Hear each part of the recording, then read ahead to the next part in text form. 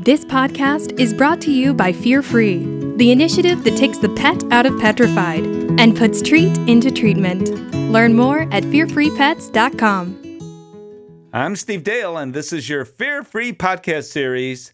I'm joined today by Dr. Philip Richmond, CEO and founder of Flourishing Phoenix Veterinary Consultants. Today, we're talking about burnout in the veterinary industry. And boy, oh boy, this has always been a topic, I think, Dr. Richmond, but why is it now so prevalent today? I mean, and not only for veterinarians, but technicians, nurses, and anyone who works on a team. Every time you turn around, it seems someone is leaving, and often the explanation is quote unquote burnout. Why now? Right. And it's a fair question, Steve. Veterinary medicine we've had some challenges, certainly, over the past, say, 10, 20 years with some practice efficiency, other types of things like that. And the pandemic, I think we all hear that the pandemic really brought a lot of those things to the surface. And let me say this, is when we talk about burnout, it's important to understand what burnout is. And burnout is a systems issue. Burnout really has to do with chronic workplace stress. And I know you're a behavior expert. Human beings have the same limbic system as our canine and feline friends. That chronic workplace stress, those stressors over time really have a deleterious effect on our well-being. Essentially, burnout is where our job demands outweigh our capacities and our resources to do the job. I jokingly, I have the utmost respect for His Holiness, the Dalai Lama. I jokingly will say even he would have trouble being quadruple booked on a Saturday with 15-minute appointment slots, to find peace and serenity. So it's when these job demands overwhelm us that it overwhelms our capacity, and that's where we really get into trouble. And so important to say burnout is a systems issue. It's not a personal issue. So you kind of touched on this. So we're serviced in the building. I live in a condo building in Chicago by an elevator company, and they are going out of business. And the primary reason for that is because their employees are leaving and they can't get the expertise to do the job. Why are so many leaving? We ask. The answer, burnout. In the restaurant industry, it's rampant. And it's not, I think it's something common in America that's going on today. But it seems as though, and maybe my perception is inaccurate, it seems as though the veterinary world is being hit harder by it than other professions. I would say it's a fair assumption. There was recently the AVMA did a paper on burnout and the economic cost to the profession. What they found in that survey, which was striking, was about 87% of U.S. veterinarians, when we used a survey called the ProQOL, which actually measures compassion satisfaction, compassion fatigue, which I have a feeling we'll talk a little bit about later. Compassion satisfaction, compassion fatigue, and burnout. 87% of U.S. veterinarians on the burnout portion of that survey scored either in the moderate or high level. That is overwhelming. That is more than a canary in the coal mine. And so, the question is, why is that happening? And one of these questions we asked is, the pet population increased, our ability to see patients decreased with curbside. Then we did burnout. We had attrition in the profession. Then we're having trouble meeting the demands with new veterinarians and new professional staff. All of these things come together to create a situation where the job demands potentially and realistically are outweighing our capacities to perform it effectively. I want to talk more about how to prevent burnout. And I do want to talk about compassion fatigue. But first of all, I want to talk about one other topic, Dr. Philip Richmond. That's you. Yeah. What began, as far as your own personal interest in this topic? right? So if me today hopped in a time machine and shot back a few years and told younger me, fourth year in vet school, hey, guess what you're going to be doing in a number of years? You're going to be working on well-being in the profession. I probably would have, kind of laughed that off. I just didn't have that on my radar at all. What happened with me is about a year and a half out of school, I was working about 80 hours a week, self-imposed burnout. Let me say this, is that my practice, the practice that I worked at, was very attuned and did not want me to do that. I was working on my days off at another animal hospital, and on the weekends I was picking up emergency shifts at a local emergency hospital. So I was working about 70 or 80 hours a week, untenable. And I just, as a new graduate, I was put into situations just by the sheer number of cases that I was seeing that were outside of my scope of experience, stressful situations, all of this. I got to a point where I had one tool in the toolbox that I've had since, I was 15, or since I was 15. And that was alcohol and substances. And that was the only way that I had to deal with the imposter syndrome, all of these overwhelming feelings, the anxiety. And thank God my colleagues recognized what was going on with me, because it got to a point in 2008 where I had a plan to end my own life. Wow. And so by no accident, the people that I worked with knew what was going on, knew the resources to get me to, and really, frankly, helped save my life. And I'm just very, very, very grateful to Dr. Paul Jansen, Dr. Nanette Wagner, and Alex Soto, who was one of our lead technicians, who actually was at the forefront of helping to save me.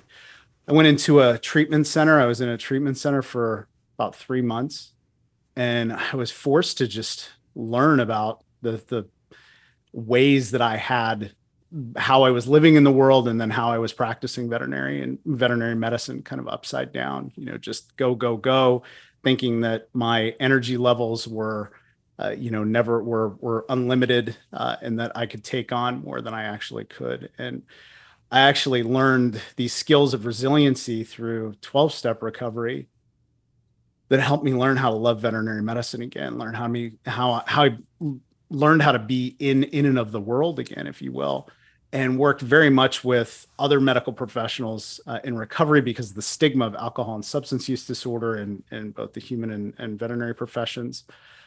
It's something I was doing for about 10 years. And then about 4 or 5 years ago, I got involved with the FVMA and said, do we have a well-being committee? And they said, no, but we'd love for you to start one. And so I really just started delving deep into how do we help our colleagues with not only burnout, but moral distress, compassion fatigue, creating the profession that we all grew up thinking that we wanted. And it's there, and we can do it, but we have to be very intentional. We have to have some specific tools.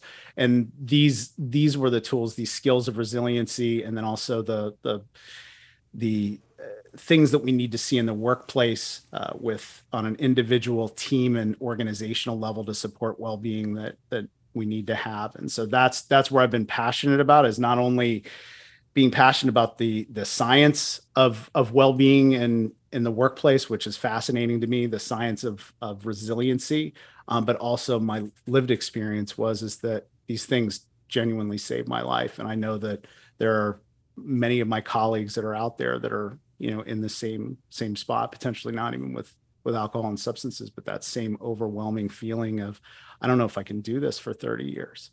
So I love this profession, and I want it to be around for my kids, and, I want to help be part of the solution. Yeah. That's quite a story. So I have 2 questions from that. Yes. One, is there a lesson here? You mentioned the names of the people who essentially saved your life. Mm-hmm. Should more people, if they suspect something is going on with that individual, speak up, speak out? And if so, how do they go about doing that? There therein lies the systemic issue in the profession when it comes to stigmatization of use disorders, stigmatization of mental illness, and then the question, what if I report this person, or if I'm concerned about this person, let's say a veterinarian, is something going to happen to this person's livelihood? Is something, irrational fears about, licensing and fitness to practice issues, which are not there. I mean, we're all human beings, and there are programs in place to protect our license while we heal.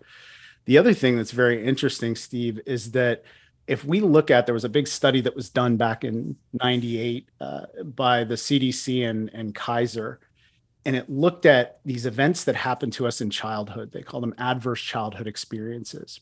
And they have 10 of these listed. Where did you live with a parent who had an alcohol or substance use disorder? Did you ever see one of your parents physically abused? Talking about abuse and stresses that happen as children.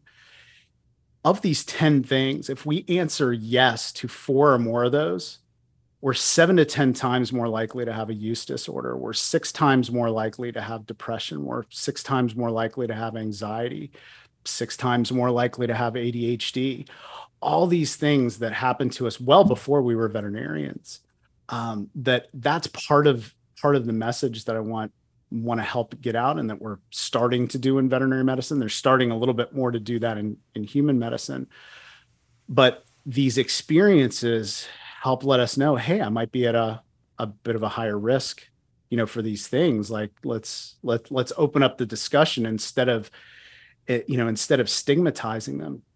One of the beautiful ways that they describe this, Oprah actually just had a book that came out about it, is instead of asking the question, with someone who has a mental illness or somebody who has a alcohol or substance use disorder, instead of saying, what's wrong with you? Being very empathetic and saying, what happened to you? What happened when your brain was forming that put you at a higher risk? And I say all those things just to help change. It's one of the ways I think we can change the conversation and decrease the stigma of use disorders and some of the things that we see with mental illness in the profession. So is it the chicken or the egg, as they say? So you say, 100%. and so let me ask you, if this happens early in life, long before you even think about, although statistically, many veterinary professionals have thought about being a veterinary professional when they were 5 or 6 years old, but they really didn't know what goes into the profession, what schooling really is like at that age. Of course, you can't possibly know. So if all of these things happened at that age, are people more likely who have these things happen to them for whatever reason? Maybe they are more empathetic. I don't know. But for whatever reason, are they more likely to go into veterinary medicine? Or are people in the profession, period, more likely to have these sorts of mental health issues, which include a higher suicide rate than many other professions? So let me two-part answer to that. Let me first say, one, that I am not a mental health professional. I'm a veterinarian who has a number of certifications in trauma and resilience and positive psychology and a number of these things that I find fascinating. I like to think of myself as an educated peer supporter, that can help my colleagues, but I'm not a mental health professional. The mental health professionals in veterinary medicine actually tried to answer that very question. I think in 2016, if I remember correctly, Elizabeth Strand from the University of Tennessee, Jen Brandt, we know from AVMA, and the rest of the authors on the study escape me, but they looked at, that was one of their thoughts, is do ACEs, do these adverse childhood experiences create a situation when we're younger that make us go towards the helping professions? And if I remember correctly, I don't want to misinterpret the results, but after talking to Dr. Strand, I think they weren't able to find correlation behind that. They did find some pretty interesting data, but they didn't end up finding a correlation to that. And when it comes to adverse childhood experiences, is certainly multifactorial. It doesn't mean that just because we've experienced those things. There are other protective factors, how mentoring that we've had, volunteering that we've had, exposure to education, other avenues of external support that actually help protect us. But to answer your question about the rate, I also want to say is that when it comes to the numbers, our risk is certainly higher. But when it comes to the numbers, when we look at those, we're certainly one of the medical professions that have a higher rate of choosing to end our own life, but we're not the highest, if I remember correctly. All right. Yeah. I think there's. Yeah. Sorry. It depends where you read as to what the numbers really are. Now, another question that occurred to me as you're talking. You said that you felt that you were, and these are my words. I don't want to put words in your mouth so much, but that you were overworked and you just were stretched to the limit, and you didn't have. Well, if you talk to veterinarians of a certain age, a certain vintage, and I'm thinking older millennials, the very oldest of the millennials on, who practice veterinary medicine. If cell phones were around, they did give out their cell phone number. They gave out their home phone numbers. Some of them practiced before emergency clinics even appeared. And they were also the emergency veterinarian on call 24/7. The suicide rate wasn't what it is now, or at least maybe not reported. And the burnout issue wasn't what it is now. And many of those veterinarians have told me, what are they talking about? Quality of life? I work 60 hours a week. I'm glad I did. How do you respond to that? Yeah. So, it ends up being is what it's subjective to each person then is to say, because those were my mentors. That was why I was working that many hours as I thought I should. Like, I thought my graduation present was that I got a job. And so what is the defining factor when we say that we're not burned out? How do we know?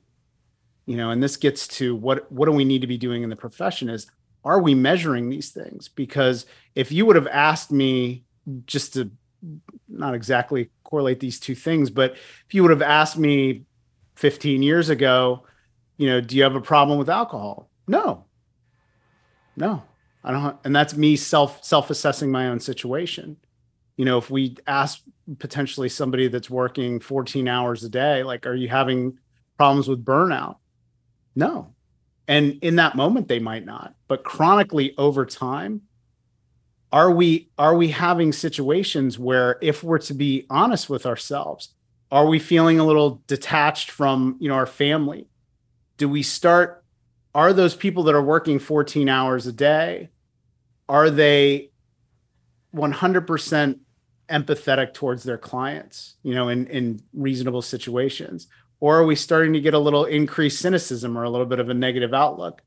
Do we sometimes have a decreased sense of satisfaction?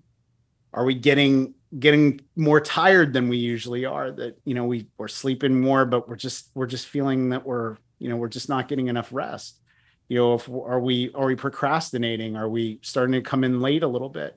These are things that are signs of burnout. But if we're not assessing those things, we don't know that we're in burnout. We don't know that we're showing signs of it. So it's hard to self-assess if we're not taking some of these evaluations. And I would say, Steve, that's one of the things I hope that we're going to be doing on a more regular basis on an individual, team, and organizational level for well-being, is measuring the well-being and measuring burnout, in our teams. Because if we've got one person that's in burnout, we can almost guarantee that you've probably got about 25 to 50% of your staff that are close to it. So what are some things we can do to prevent that from happening in the first place? Yeah. So and if we look at it as a me, we, and us, if we look at an individual level, if we look at the team level, and we look at the organizational level, one, are we measuring it? But on a me level, on an individual level, we can look into resilience training. Are we able to regulate our emotions and not discount and shove down our emotions, but actually regulate our emotions appropriately? Do we have a strong sense of meaning and purpose?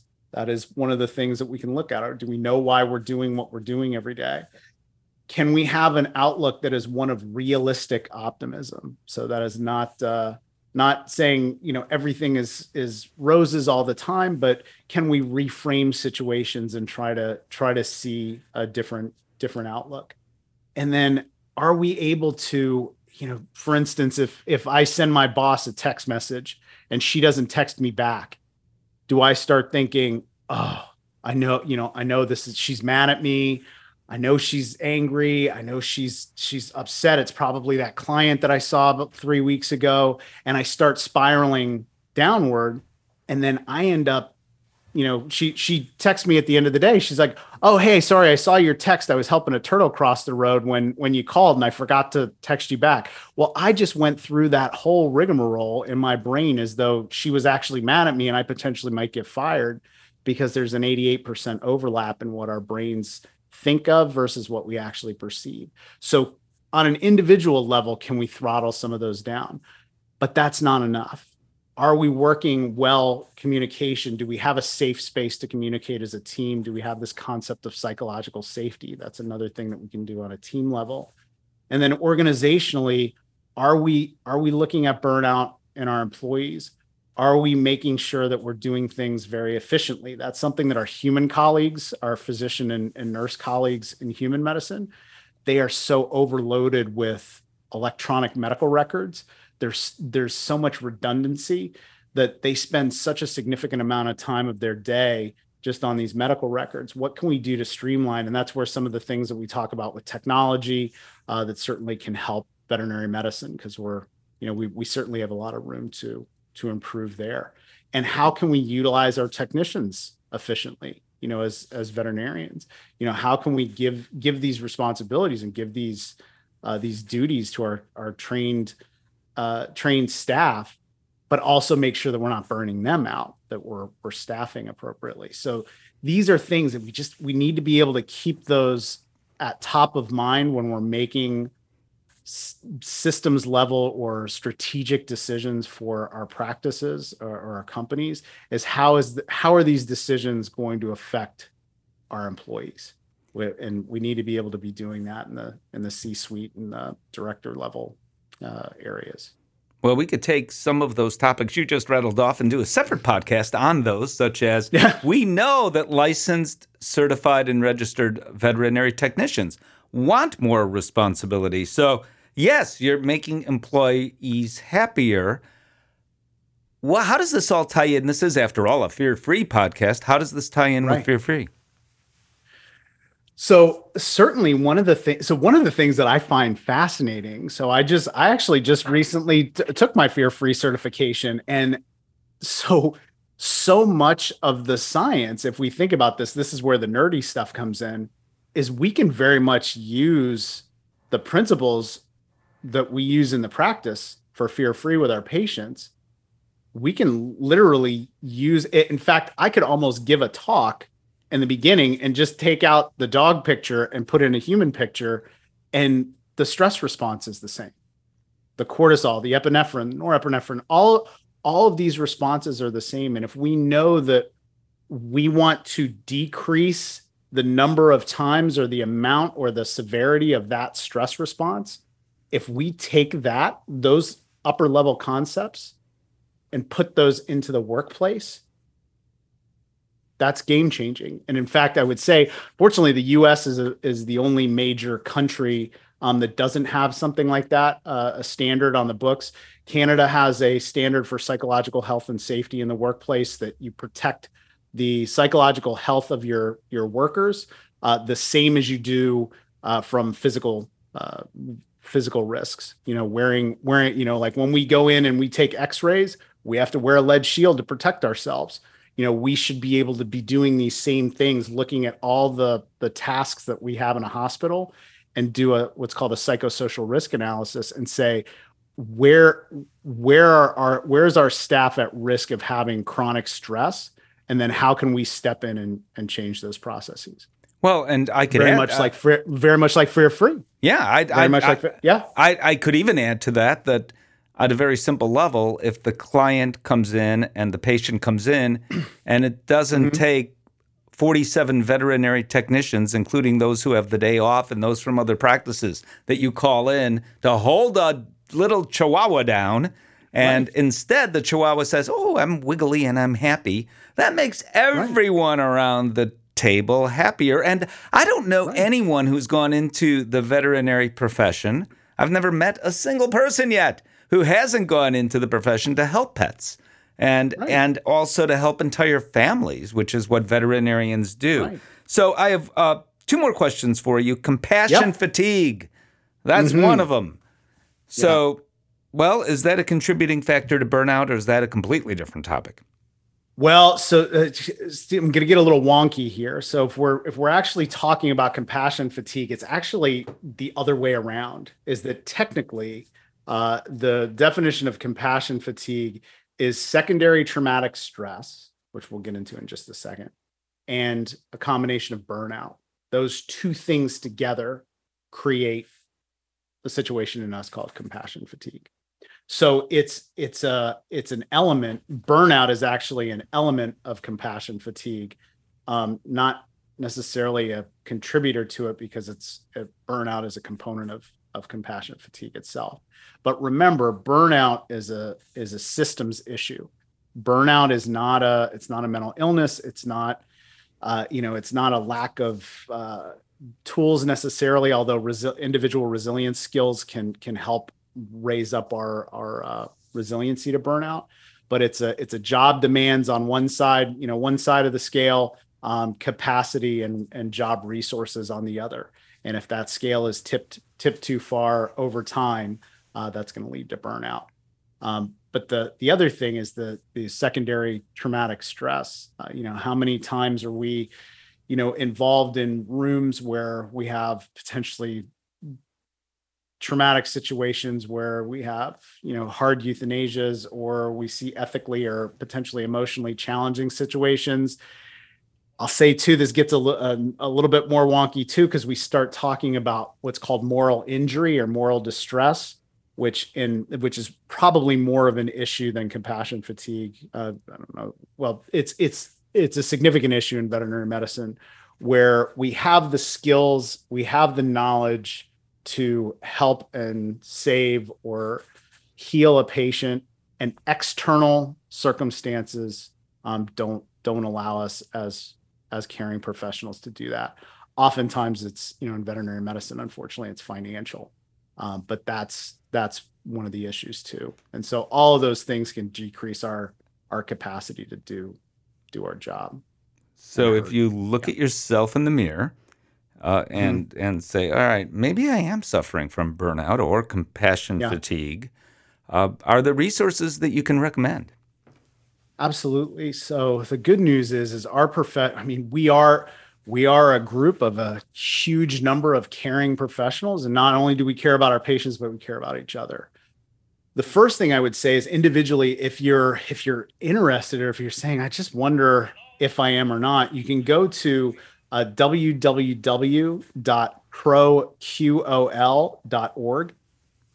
That gives a link to the professional quality of life assessment. That's going to assess compassion satisfaction, how energized are we, and how rewarded are we by our caring job. It's also going to measure secondary traumatic stress. It's going to measure burnout, which is going to give us our compassion fatigue score. But you can see where you sit on that scale for compassion fatigue and burnout. If you score high, remember, burnout, we've got to decrease job demands in some way. Certainly going to our team members, our leadership, and saying, I took this assessment, I'm here. Can we sit down and talk about, what's going on with the rest of the team? That's an option. Individually, though, there's the Shanti Project, which works on skills of resiliency. They're out of Stanford, I believe. There's the Veterinary Hope Foundation. They're a group that is sponsoring kind of group sessions together There's Addie Reinhardt's Mentor Vet for younger veterinarians, which is evidence-based and very effective. There's the VIN Foundation, Vets for Vets peer program, which I'm a part of that, and the Vets in Recovery. So if you happen to be a veterinarian with an alcohol or substance use issue, please join us there. But there are a number of different groups there. Your state VMA, we'll shout out to the Florida VMA's group, the Wellbeing Committee. We have a lot of resources there. And of course, our national organization, the AVMA, has great wellbeing resources. And then of course, Not One More Vet is out there as well. Yeah. So those are great places to start. Indeed they are. And there's so much more to talk about. I felt like we just did only start. Dr. Philip Richmond, thank you so much for being a part of the Fear Free podcast. Thank you. Now, if you're already registered for Fear Free, be sure to keep up with all the Fear Free happenings, access new toolbox items, and find all the additional courses at fearfreepets.com. And of course, if you're not registered, find everything you need to get started at fearfreepets.com. If you're a member interested in pursuing veterinary practice certification, get more details on the same site under the Veterinary About section. And if you're a pet parent who just stumbled upon this podcast, consider yourself lucky to get the insight you just did and learn more about resources we have for you at fearfreehappyhomes.com. I'm Steve Dale.